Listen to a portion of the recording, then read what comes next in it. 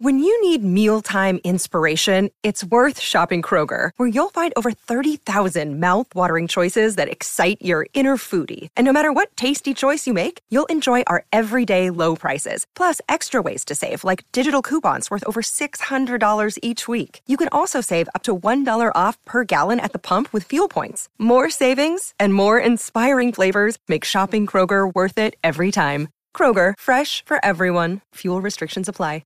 Mother's Day is around the corner. Find the perfect gift for the mom in your life with a stunning piece of jewelry from Blue Nile. From timeless pearls to dazzling gemstones, Blue Nile has something she'll adore. Need it fast? Most items can ship overnight. Plus, enjoy guaranteed free shipping and returns. Don't miss our special Mother's Day deals. Save big on the season's most beautiful trends. For a limited time, get up to 50% off by going to BlueNile.com.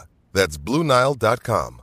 Another day is here, and you're ready for it. What to wear? Check. Breakfast, lunch, and dinner? Check. Planning for what's next and how to save for it? That's where Bank of America can help. For your financial to-dos, Bank of America has experts ready to help get you closer to your goals. Get started at one of our local financial centers or 24/7 in our mobile banking app. Find a location near you at bankofamerica.com/talktous. What would you like the power to do? Mobile banking requires downloading the app and is only available for select devices. Message and data rates may apply. Bank of America N.A., member FDIC. With threats to our nation waiting around every corner, adaptability is more important than ever. When conditions change without notice, quick strategic thinking is crucial. And with obstacles consistently impending, determination is essential in overcoming them. It's this willingness, decisiveness, and resilience that sets Marines apart. With our fighting spirit, we don't just fight battles, we win them. Marines are the constant our nation counts on to fight the unknown. And through adaptable problem solving, we do just that. Learn more at Marines.com.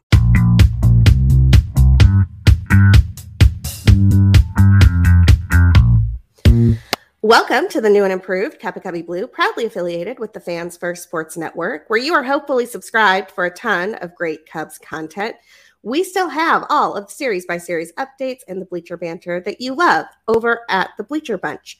I'm Sarah Sanchez. I write about the Cubs being at the heart of a historic night on offense and the fact that they are old enough that they were part of all of those historic nights of offense back in the day and more for Bleed Cubby Blue. And as always, I'm joined by the one and only Danny Rocket. How's it going, Danny? Pretty good. I'm sad that the Nationals bullpen is leaving town, but, mostly I'm doing fine. Cubs take 2 or 3.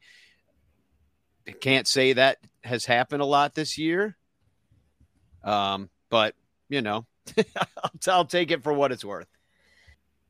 Yeah, I'm not going to lie. I felt like these 3 games didn't feel great at any point during the beginning for the Cubs. It kind of felt like they were out of all of them and like they weren't going to wake up. Obviously, they did in both the second and third game, and I am grateful for that. But I just really didn't have a ton of optimism in the early innings for these games at all. Yeah, and even in the first game, which they did end up losing, they did try to come back in it. I mean, the Nationals have really by all metrics, one of the worst bullpens in the major leagues. And even the year that they won the World Series, they didn't have a very good bullpen. They had an amazing starting staff and then, didn't really build a bullpen. And the same thing is true with this team. We tried to climb back into that first game, end up losing 7-5. You were one big hit away. Like that Mike Tauchman hit drops, and you're talking about at least a tie game, I think, right there at the end of that game. There were other opportunities, even with Miguel Amaya reaching in the 9th and then 3 straight strikeouts from the top of the lineup. And it just felt like it was same old crappy Cubs going into face an even worse team. And it was like, oh, we're definitely sellers now. Sky is falling, chicken little. And then they managed to absolutely slaughter the Nationals at the end of Tuesday's game and also at the end of Wednesday's game. It was all about their bullpen being terrible, because you're absolutely right. These games, if they were Little League and ended in the 7th, we lose them all, Yeah, it's weird. I mean, the Nationals bullpen, as you mentioned, just not very good, not intimidating really at all, not doing a good job. But I'm having a hard time getting jazzed about this because the Cubs were basically shut down by Patrick Corbin, and Patrick Corbin is not good. So I'm just like, I guess it's great that they came back. I definitely loved the 17-run comeback. I mean, I wrote about it, and you should check out that piece. It was fun to kind of dig through the history there. We can talk about it a little bit if you want. But if you're getting shut down by Patrick Corbin, you're not a playoff team. So what are we doing here? Yeah, unless, of course, it's 2019 Patrick Corbin from 4 years ago when he was actually in the playoffs. I'm actually shocked that he's still on the Nationals. Like, I think the Nationals have more guys from their little run than we do from ours. But yeah, I mean, it doesn't give me a heck of a lot of confidence going into this series with St. Louis. I'll tell you that much, because even though St. Louis has been one of the worst teams, they've climbed out of the basement. Pittsburgh's now down there, and they've been playing better lately. They have won a little bit since coming out of the break, and I mean, let's put it this way. I mean, even Fangraphs like St. Louis. Like, they think that at this point, they believe that the Cardinals and the Cubs are going to finish neck and neck in the standings. And that would not surprise me, especially if the Cubs are sellers. Remains to be seen what the Cardinals are going to do, like whether they're going to have Goldschmidt and Arenado at the end of this week. And what, but we face the Cardinals. I know I'm getting ahead of ourselves. I know. I'm like, we're still supposed to be talking about the Nationals. Yeah, but that's fine. I'll turn back the clock a little bit then and just say that, like, the Nationals, last place team. Red Sox, even though they're good, last place team. The Cardinals, we're a last place team all year long. We're facing last place teams. We'll be lucky to go 500. And that makes us not a playoff team. And that makes us a team that, maybe you could do your little soft buy, soft sell, or whatever the hell that means. But, and basically move around decks on the move around chairs on the Titanic all you want. But, this is not a team that's even these games. I mean, we should have looked dominant against the Nationals, and we didn't. Now we went ahead against them with the bottom of our rotation. So take that for what it's worth. I mean, you had another. I don't know, man. Justin Steele started one of these games. Well, no, Smiley was the first game. Smiley. And then Smiley, Taillon, and Hendricks. You're right. And I don't know why Hendricks, I thought Steele was. You're right. I wish he did. But like, Smiley, not very good again. That's pretty disheartening. You kind of were hoping that you had this, like, maybe either number 4 that was going to overperform and really solidify the rotation. It looked like it was going that way, or you'd have a great trade piece that somebody would want, a veteran lefty pitcher that could eat innings. Well, we took all the innings he's capable of giving in a season. We already did it. All 100. He's at his season high already. And now who the hell would trade for him? I don't know. You'd have to be nuts. Then the second, Taillon, 3 more years of this, like, what the hell? He had one good start in New York. You're hoping he could build on it. Did not. It wasn't terrible. He gave up only 3 runs, but he did it right at the beginning of the game. So it felt bad. 7 hits, only the 4 strikeouts. I mean, he didn't get through the full 6, which is also what you're hoping for. And then the only quote unquote good start, it was nice to see, was that Kyle Hendricks seemed to rebound from the last time when he gave up bomb after bomb after bomb after bomb, literally 4 bombs. Yeah, Kyle Hendricks, I think, might just be sort of a situation dependent pitcher right now, because the day that he was thrown against the Red Sox, it was just really humid and hot. And I think that a couple of those are long fly balls in the event that he throws them on a different day, but he threw them on that day and they all went out of the ballpark. Let's talk about this Smiley loss, game 1. You already mentioned that the Cubs tried to come back a little bit here. They did get home runs from Ian Happ and from, who am I blanking on? Patrick Wisdom, who's heating up. Yeah, let's talk about Patrick Wisdom for a second. He has a handful of home runs in this series and looks like he's on one of his little tears. So, of course, he did not start the 3rd game of the series because # David Ross. Yeah, Ross GPT out there taking him out of the lineup. Yeah, it's obviously the mustache giving him power. There's no other explanation possible, but then his little Mr. Hanky stash is really giving him the business there. I mean, Patrick Wisdom, what do you do with a situation like that? You wonder if any other teams would ever inquire about him as either part of a trade or the main focus of a trade. Hey, I need some right-handed power on my team. What could you get for a Patrick Wisdom? Because,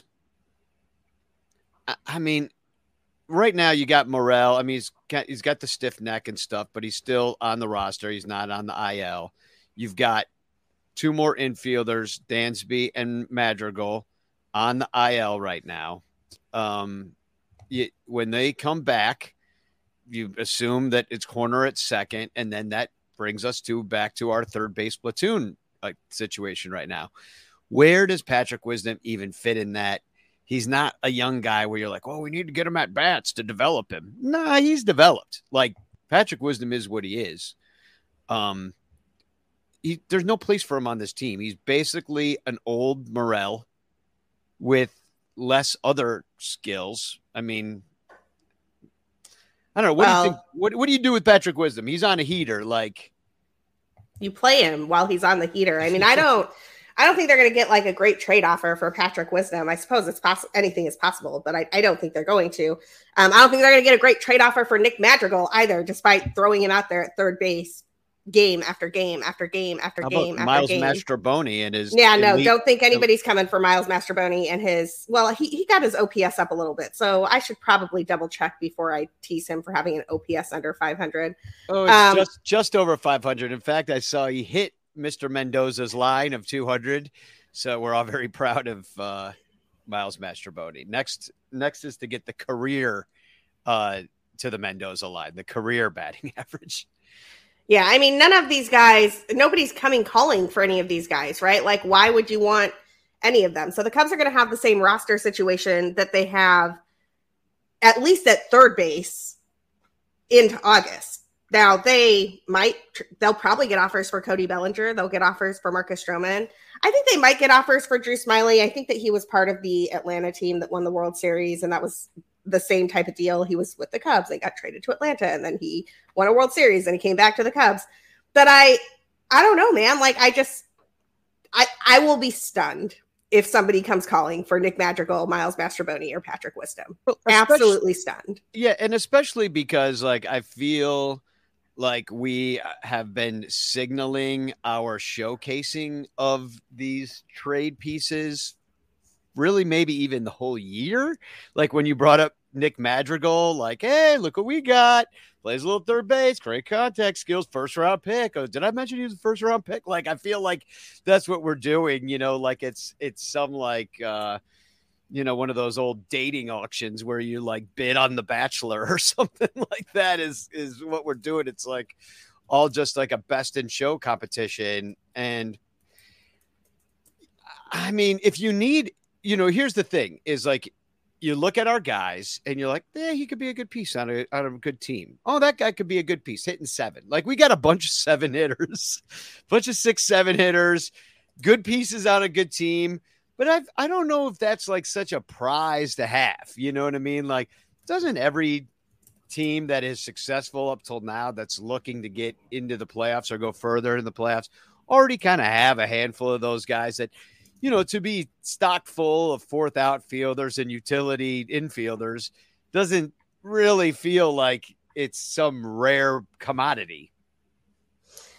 No, it does not. Let's talk about the second game, which is actually, in my opinion, the most fun one. And honestly, it's such a weird game because this game felt every bit as dull and lackluster as the other ones heading into the 6th inning. It was one of these games where you're just kind of like, the Cubs are doing their things. I honestly was just like, maybe I'll just leave. Like, maybe I just won't hang around for this. Like, and I never leave Cubs games. So the fact that I'm sitting there like, why am I even here?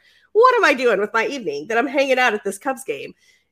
Just struck me as like a moment of like, I had basically given up on this team. And then they start to rally. So they tie it up in the 6th. They get a little bit of life tying it up in the 6th. Get Patrick Corbin out of the game. And that 7th and 8th inning, I've never had the Cubs mess my scorecard up that much. And gracias. It was great. Like, thank you for absolutely destroying my scorecard, Chicago Cubs. Yeah. They scored 14 runs in 2 innings. It was crazy. Yeah. And they batted around twice or just once? Okay, well, this depends on your definition of batting around, because Right. they definitely had everybody in the order come to the plate, I think, in the 7th inning, but they didn't actually like start to loop back. Gotcha. In the 8th inning, they definitely batted around. But this is actually one of those old baseball questions of, do you have to go all 9 plus 1, or is it just all 9? Well, you know what I do personally is I find out, like, let's say you and I were going to talk about it right now, and I find out that you say batting around is that you have to come all the way around.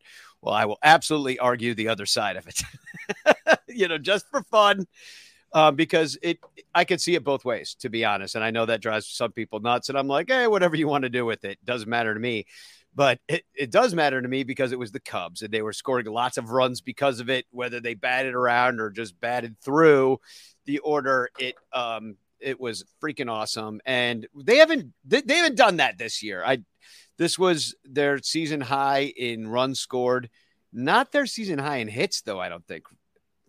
That might be true. I haven't looked at the season high in hits, so you're going to have to look that up. I tend to think batting around means that you've messed up my scorecard. So if you only go all the way through like the 9 guys and the 9th guy makes the last out, you haven't messed up my scorecard. Ergo, not batting around. But it honestly doesn't matter that much to me either. I know that the Cubs scored a lot of runs. Yeah, got a lot of hits, and it was fun. 17 to be specific, and they just left poor Espino out there to just wear it. Just got 1 out, gave up 7 hits, 8 runs, 2 walks. And after all that, ends up with an ERA of 24.75. So I wonder what it was going into that game. It was probably 9 or 8 or something like that. We just triple it on him. Pablo Espino. Espino. I mean, he's been around for a while, I get. I mean, in Milwaukee, Texas. He's older, though. He's a journeyman. The fun part about that, so Tuesday, sorry, this is going to require a little bit of background. Tuesday night is Tout Daily night, and it's the only daily fantasy contest I play. I'm not really all that into like the DraftKings stuff or anything like that, but all the people in Tout Wars have a daily fantasy contest one night a week, and it's almost always Tuesday. And so I pay more attention to what is going on all around the league that night, because you're looking for games where there's going to be super high scores, because you want to stack those players, right, from the high scoring games in your stack. And then you want to have the pitchers that avoid the high scoring games. That's how you win. And so I'm kind of like sitting there not in the bleachers, in the grandstand. And I'm watching, just kind of scrolling all the scores. I'm like, all of the scores around the league are nuts. Like, this is crazy. And it started with like the Braves Diamondbacks game that was, I think the Diamondbacks ended up winning 16-13 or something like that. But it just kept going all around the league. It was just like 10 runs here, 11 runs there, 10 runs here, 11 runs there. And I'm literally thinking, why can't the Cubs get in on this?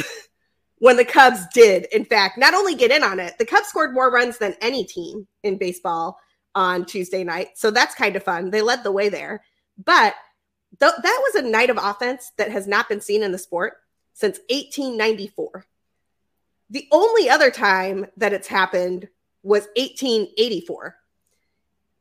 This is like when they were doing things like standardizing the mound, and it was common for people to score like 7 runs in a game. And frankly, there weren't enough teams in the league to really have, like, you had to have multiple teams playing double headers, scoring 10 plus runs twice in order to get to that count of how many teams had 10 plus runs. Anyway, I say all of this to say the fun part of this, I went through and I found all of the teams that contributed on Tuesday night. And then I went back and looked at the ones that were old enough that they could have possibly had teams play in 1884 and 1894. We're down to 5 teams. Only 2 teams, the Cubs and the Braves, were part of all 3 of those nights where they scored 10 plus runs. But the Cubs are unique even here, because the Cubs had double headers on those days in 1894 and 1884. And the Cubs scored 10 plus runs in every game they played on all of those days. Double headers, single, whatever, they absolutely demolished it. 10 plus runs. The Cubs are your offensive historic night kings.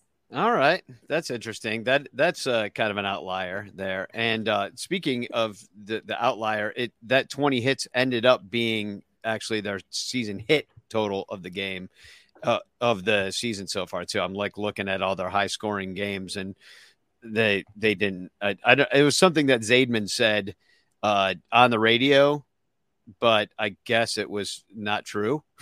So I don't know what to tell you here. But yeah, that's 20 was definitely their highest hit total. So good stuff. Yeah, well, it's possible to do wind blowing out at Wrigley, middle of summer, like you get, that game with the Phillies where they both scored. I mean, there were like 50 some odd runs scored in the game.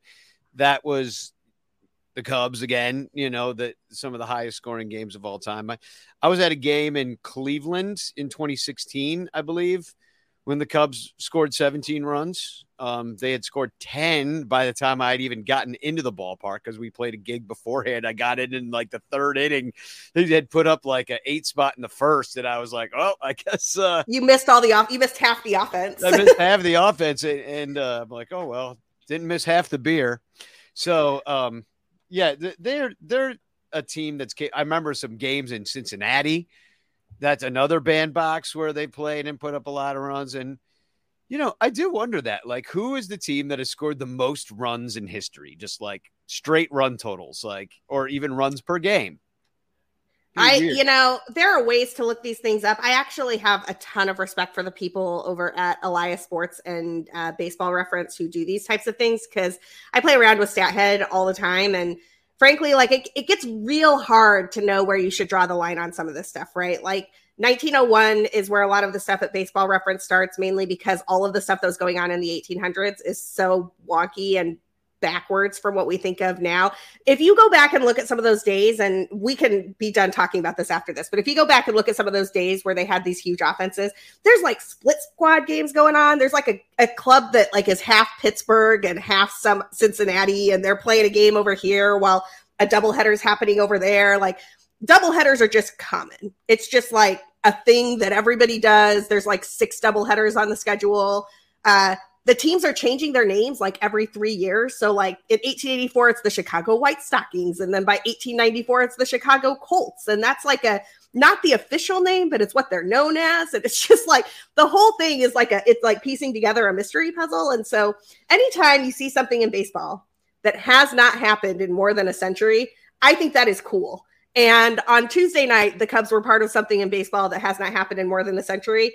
And that was rad. It was absolutely amazing. Very glad to be able to see it.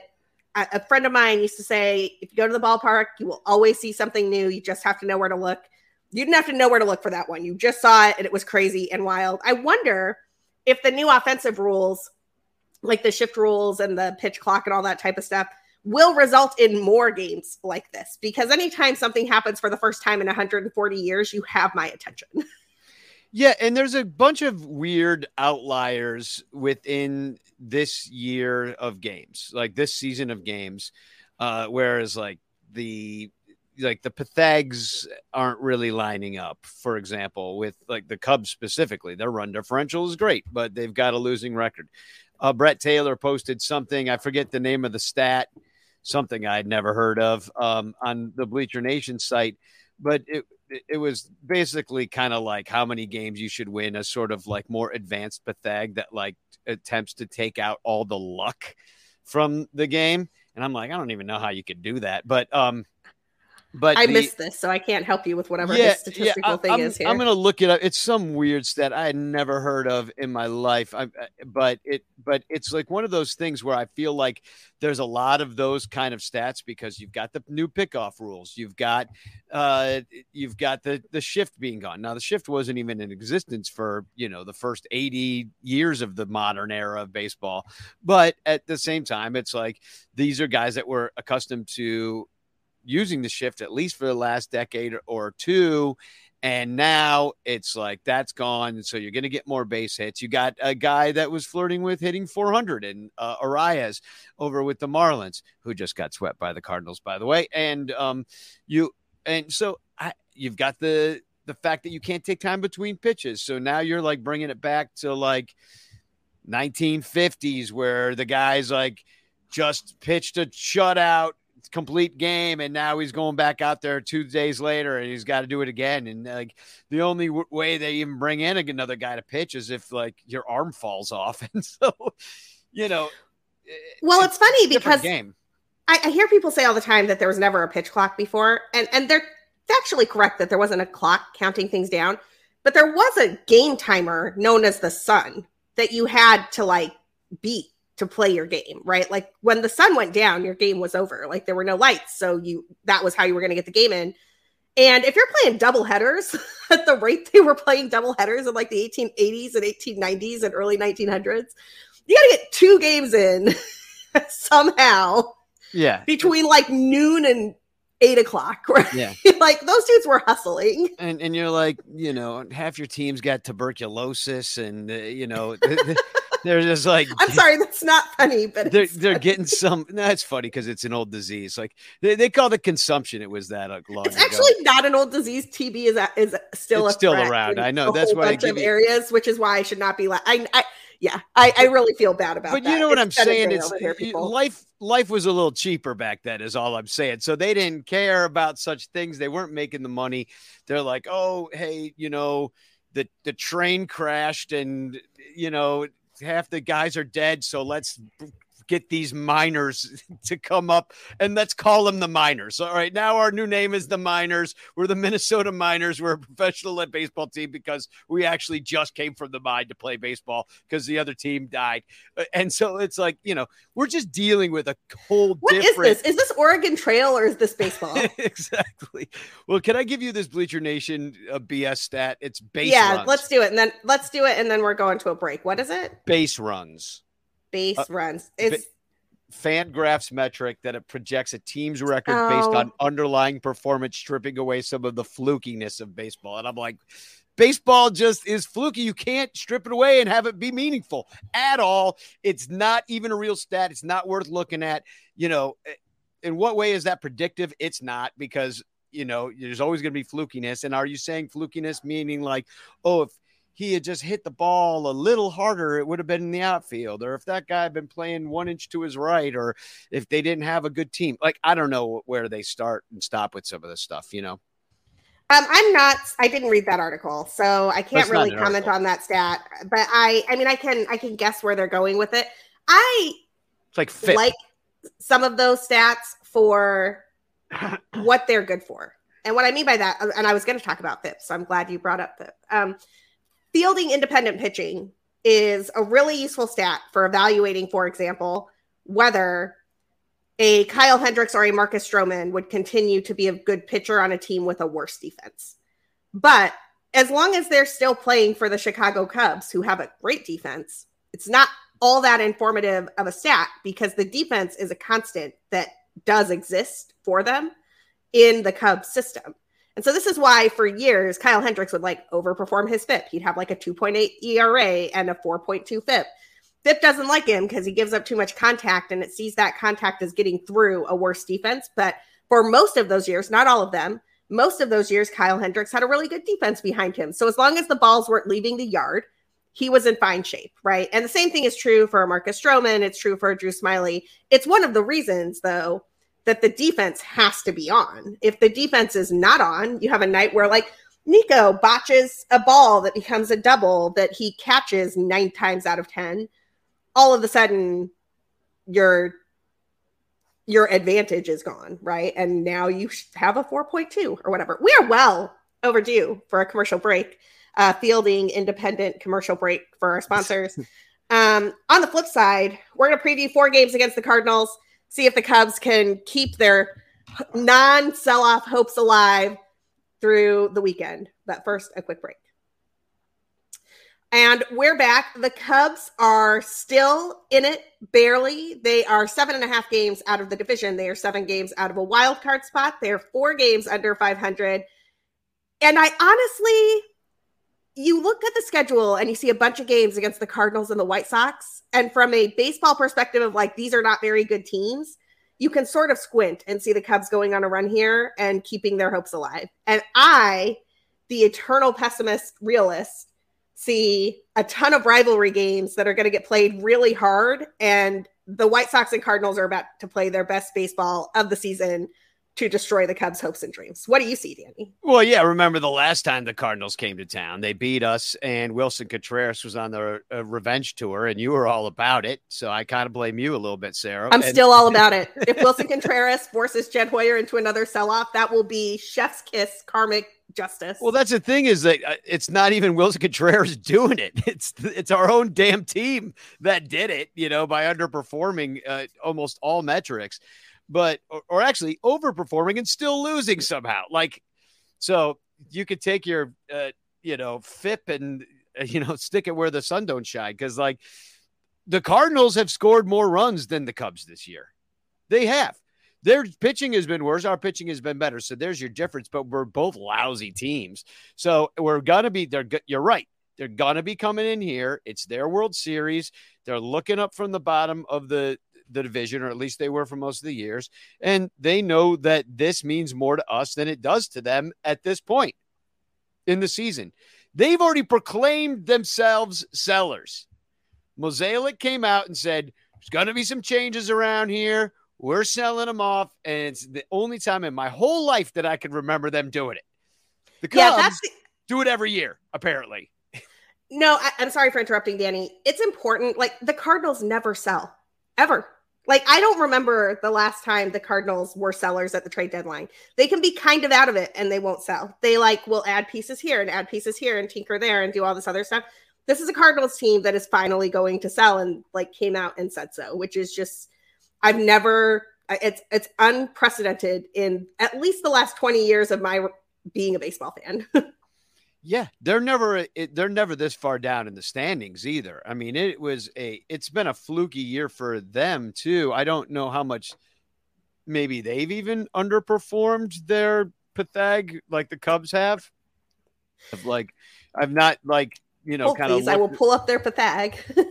Yeah. I mean, I'm looking at some of their numbers here right now. As far as their schedule and results, it looks like they should be under 500, but not quite as much as they are, because they do have a losing run differential, but they're 9-19 in 1-run games. You straighten that out, you're a 500 team.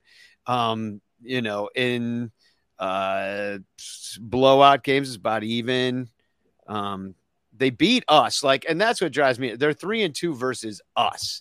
And that's what kind of drives me nuts. So they're a last place team who has beat us. And that's unacceptable. The bad start they got off to, they got a 10-6 July. They got a 15-13 May. They had a little June swoon too, but they have had winning months, 2 of them, and they're in one right now. So I count them out. I don't think they're going to make the playoffs or anything. I don't. I think they dug themselves too big of a hole, slightly bigger than the hole we dug ourselves. But, I do think that they will be playing hard. And you got guys like Ali Marmol trying to play for his job. If he even makes it to the second half, the Cardinals have underperformed so badly. Yeah, the Cardinals have underperformed their Pathag a little bit. They should be 46-50 according to the number of runs that they've scored and the number of runs that they've given up. But they are, in fact, 43-53. That's actually not a terrible underperforming there, because, again, we've talked about this before. It's just not a predictive thing. A lot of it's based on luck. How much did the Cubs pad their Pathag with that 17-run game that they have all these other losses that are 1-run losses? And to put this in perspective, the Cubs' Pythagorean record is 51-44.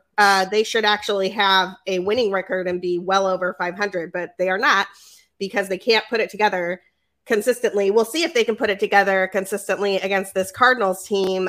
They are going to have to do so. There's 4 games. Starts with a night game Thursday night. That is tonight. And then 3-day games as God intended it. 1:20 starts at Wrigley Field Friday, Saturday, and Sunday. The pitching matchups are listed as Matz versus Stroman, Flaherty versus Steele, Mikolas versus TBD, and Montgomery versus TBD. Danny, talk through your thoughts on those first 2 while I pull up who RotoWire thinks TBD is this week. Well, it's got to be Smiley and Tyone. It would be their turn. I think the only one they're not going to face. Does it have to be, though? Because, like, we were just talking about Drew Smiley basically hitting his innings limit and, like, the Cubs still kind of wanting to trade him. And Tyone, man, can we just be done? Like, what are we doing? Well, it can't be because they're paying him a lot of money. And he's going to be there for the next 3 years. They need him to get right. Like, they need to fix him. They really have no choice. In fact, if all they do for the rest of this year is let the kids play and fix Jamison Tyone, it will not be a lost season for us. Okay. You know? I have an idea for Jamison Tyone's next start. And I know the front office doesn't care what I think, but just a thought. The thing that is wrecking Tyone, and it happened again versus the Nationals, is teams stacking lefties against him and him not being able to sequence it correctly, right? What if you use somebody as an opener so that they can't stack left and make it a credible opener threat, right? Like make it an Assad or somebody who like you can't stack lefties against. Somebody who could theoretically go 3 or 4 innings if they got hot. And then you bring Tyone in as the bulk guy behind that person. And now he gets to face a lineup that is not stacked with lefties, or the opponent has to burn their whole bench to stack lefties against Tyone when he comes in the game.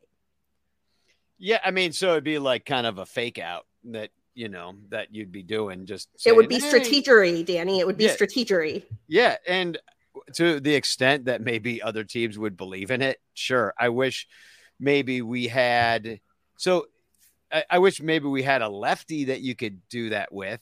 And you whoa know, there. Like, whoa. Yeah, I know. I'm just saying, like, you know, you throw out a different lefty and then, you know, so just to get a bunch of right-handed hitters in there to start. How did this team get to the point that their lefty option was Brandon Hughes and they were cool with that? They were like, this is all we're going to pack. Well, now it's Anthony Kay, and apparently they'd use him in blowouts up 14. Like their only lefty. They're like, hey, let's throw him out there. Like maybe he needed the work. I'm not going to complain about it, but too much. But it just seemed weird. But yeah, I mean, it seems like if you know certain things about like a guy's splits, that you should be trying to take as much advantage of them. But you and I have talked about this on this show many times, is that the splits matter less than whether they are a good ball player at all. Right. So, you know, I don't care if a guy hits 400 from the left side of the plate and 300 from the right side of the plate against you. It's still a lot no matter which way you go. So, because you stink. And so that's what I'm trying to wonder. And the fact that you'd sign a dude to like an $80 million contract or thereabouts, and then end up having to be like, do we need to put him in the pen or something? Like it reminds me of, you know, kind of like, and for totally different reasons, but like, what do you do with Carlos Zambrano and like when he was falling apart and he became a head case and couldn't pitch anymore? Like, what could you do? Oh, move him to the pen, and that didn't work. And like, you know, it's like you can tinker with these dudes only so much, but the fact of the matter is he just has to do better. We saw a glimpse. I am looking at these Cardinals pitchers, and honestly, the Cubs should just do damage here. Steven Matz is 0-7 with a 4.86 ERA. Jack Flaherty is 7-5 with a 4.29 ERA. Miles Mikolas is 6-5 with a 4.14 ERA. The only dude throwing this weekend at Wrigley that I think the Cubs need to worry about at all is Jordan Montgomery. Yeah. The bullpen is not good. Helsley's hurt. Like they have been piecing together the bullpen with duct tape. That's why they're bad in 1-run games. Like I just feel, and plus we know catcher ERA trumps all, and Wilson's a bad catcher. So like the Cubs should score like 20 runs a game, right? You would think, I mean, it's going to be a nice weekend. The ball will probably be flying out for both teams. It seems like the weather's going to stay real nice. Cardinals are coming in hot. They just beat the Nationals. They 2-3, same as we did. They just swept the Marlins in Miami, which we know that we did not do that. We did not do that. Oh no, I'm sorry. That was in St. Louis. Never mind. I'm looking at the wrong thing. We didn't do it in Chicago either. Yeah, exactly. No, they swept them at home, and now they come in. So they're playing hot. Like they've only lost one game since the break. We've lost 3. So they're playing better than us. They're trying to catch us. We've got 8 games against them. It would be very easy here's the thing. If the Cardinals in the next 8 games against us in the next 10 days that they exist, beat us, even go 8-2 against us, I think they leapfrog us in the standings easily. Depending on what happens in those other in-between games, because there's only one series in between. For us, it's the White Sox. I don't know who is it for them. For them, it's the Diamondbacks, not an easy team. But you're right. Like, these are rivalry games. I think we split everything. I think we go 4 versus 4. Cardinals, Cubs. I don't know what order it's going to happen in. It'll probably be completely random. And the games you think you're going to win, you're going to lose. And the games you think you lose, you're going to win. And the same thing's going to happen in the White Sox. To end this trade deadline situation, we will be 500. There are 10 games left, and we will be 500 in them. And and I don't know how it's going to go down, but that's all I'm seeing from this team. I don't see a team that's positioned or poised to rattle off 10 in a row or even going 9-1 or anything like that. It's just not us, and it's rivalry games. Well, let's talk a little bit about there's some interesting stuff going on here in the Cardinals last 2 weeks and change of hitting. We'll dive into it. So again, this is WRC plus based on the last 2 weeks. You have to have at least 20 plate appearances to qualify. And there are a lot of guys who are super hot here, but there's some interesting stuff going on in the plate appearances category here, where a lot of these guys are playing part-time at the moment, or they're sitting a lot. Particularly, Wilson Contreras leads the Cardinals right now, WRC plus of 220 over the last 2 weeks and change. He has 2 home runs in that time period. He's slashing 313, 450, 750, that's just a classic Wilson burner right there. But what's interesting to me about that, he's only playing about half the time. That's in 5 games. He's done that with 20 plate appearances. And I know that's about half the time because Nolan Arenado is next on this list. He has 10 games and 44 plate appearances for a WRC plus of 216. So any hopes we had of Nolan Arenado staying cold this season, those have been dashed. Next up is Ivan Herrera and Alec Burleson, who are splitting time. They both have about 20 plate appearances, but with WRC pluses of 166 and 162 respectively. Nolan Gorman looks like a full-time player with a WRC plus of 158. Brendan Donovan looks like a full-time player with a WRC plus of 125. Paul Goldschmidt, always a full-time player, WRC plus of 112. Dylan Carlson, part-time player with a WRC plus of 112. And I bring all of that up with the plate appearance stuff, mainly because not all of these dudes can play at the same time. Like, by design, they're platooning some of that stuff. So it's not like you have 17 guys who have really good WRC pluses there. You really have like half of the lineup. But it's interesting that they're sort of mix and matching and giving guys that much time off. Yeah. Well, and maybe that's going to be the secret to their success in the future, is figuring out how to use everybody right now, given where they're at. I'm looking at here, the Cubs, probably because of that 17-run onslaught, did manage to overtake the Cardinals in runs scored for the year. So, but we've only scored 4 more runs than them. So it's not like we're, knocking the cover off the ball. And one thing that St. Louis can do is hit the ball out of the park.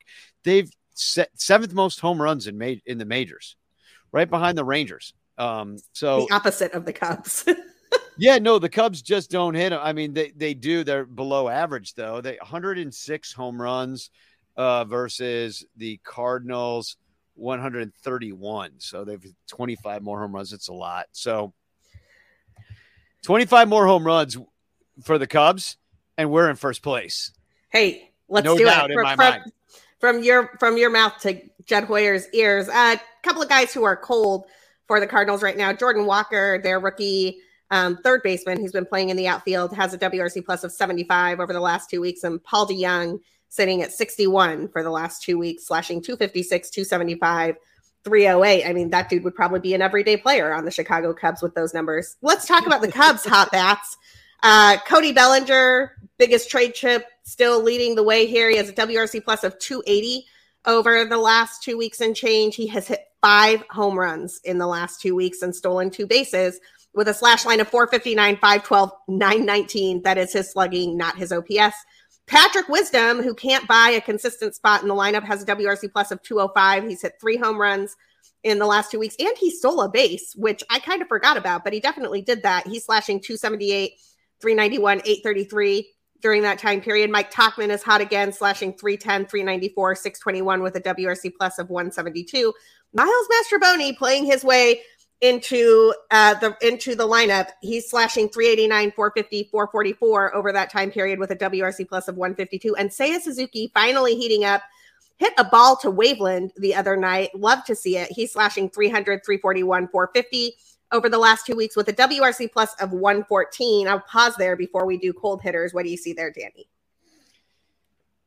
Yeah, I mean, you get a couple of offensive onslaughts. You get to face the Nationals bullpen for 3 days, and they scored. Even in the game that they lost, when they scored 5 runs, they were able to kind of get batting practice. The one I'm most interested in, the Hap homer from the right side, I believe, that was really good to see. The other thing is Seiya Suzuki. I mean, same thing with Tyone. Got to be better. It's got to go better. You have 3 more years in this Cubs uniform. You have a no trade clause. You're penciled in every day into right field, like every single day. Like, it's got to go better. And, if he can make this list a little bit more often, I think that once again, the Cubs could be in first place. If everybody would have played like we thought they could have played, you're at least a competitive team in this horrible division. Instead, it's gone the other way, and they've, played to the minuscule parts of their metrics, the outliers. Due to have struggled in the last couple of weeks, Christopher Morel has a WRC plus of 81 over that time period. He's striking out a ton, 35.1%. Although I will say he's also walking a lot, 13.5% walk rate. And a lot of those strikeouts are on called pitches. So I think he's just working through some stuff at the moment. Nico Horner turning it around a little bit in the recent days, but not enough to turn around his WRC plus of 75 in the last 2 weeks. He's slashing 227, 292, 341 over that time period. He does have 2 stolen bases. So does Ian Happ. Ian Happ is slashing 167, 302, 278 over that time period with a WRC plus of 68. Yan Gomes, WRC plus of 62. And the dude who I would give anything to just see on the bench for a while and let Miguel Amaya play and let Patrick Wisdom play, Trey Mancini has a WRC plus of 24 over the last 2 weeks and change, yet still is in the lineup all the time. Yeah. I don't know. Ross GPT has been spitting that stuff out, and I don't know what to do with it. We argue all the time. Like I'm in fights with people on Twitter about like the value of Miles Mastrobuoni and stuff like that. And, it's one, if you're one of those metric heads and you want to look at all the advanced stats and you think that's what baseball is, then God bless you. Have fun at the Stratomatic ballpark, because that's the only place that crap works. In real life, everybody, you actually have to be good at baseball and play the game properly and, be strong and hit the ball where they ate. Like, nothing has ever. Yesterday was a prime example. Miles Mastrobuoni, hate to pick on him because he's trying his hardest, but he hit that ball 104 miles per hour straight into the ground. The pitcher made a play on it. He's out. Then later in the game, he basically saves the game with a 48 mile per hour bunt. Not even, 30, if he's lucky, he went 48 miles per hour.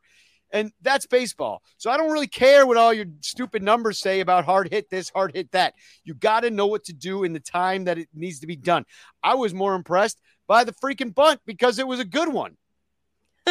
Well, if he has more good bunts coming against the Cardinals, you will hear about it here on Cup of Cubby Blue. Danny, where can people find you and your takes about sabermetric, Stratomatic? I don't know, man. I was going to do a third S there and I just blanked. Come find me in the upper deck tomorrow and I'll berate you with my ideas. No, at Sunranto on Twitter. Having a lot of fun on the Sunranto show on Sunday nights too. So tune in there. Awesome. You can find me at BCB_Sarah. You can find the show at Cup of Cubby Blue. We will be back after this Cardinal series, breaking down everything that went right or wrong at Wrigley Field over the weekend. And hopefully the Cubs playoff hopes will still be alive. Until next time.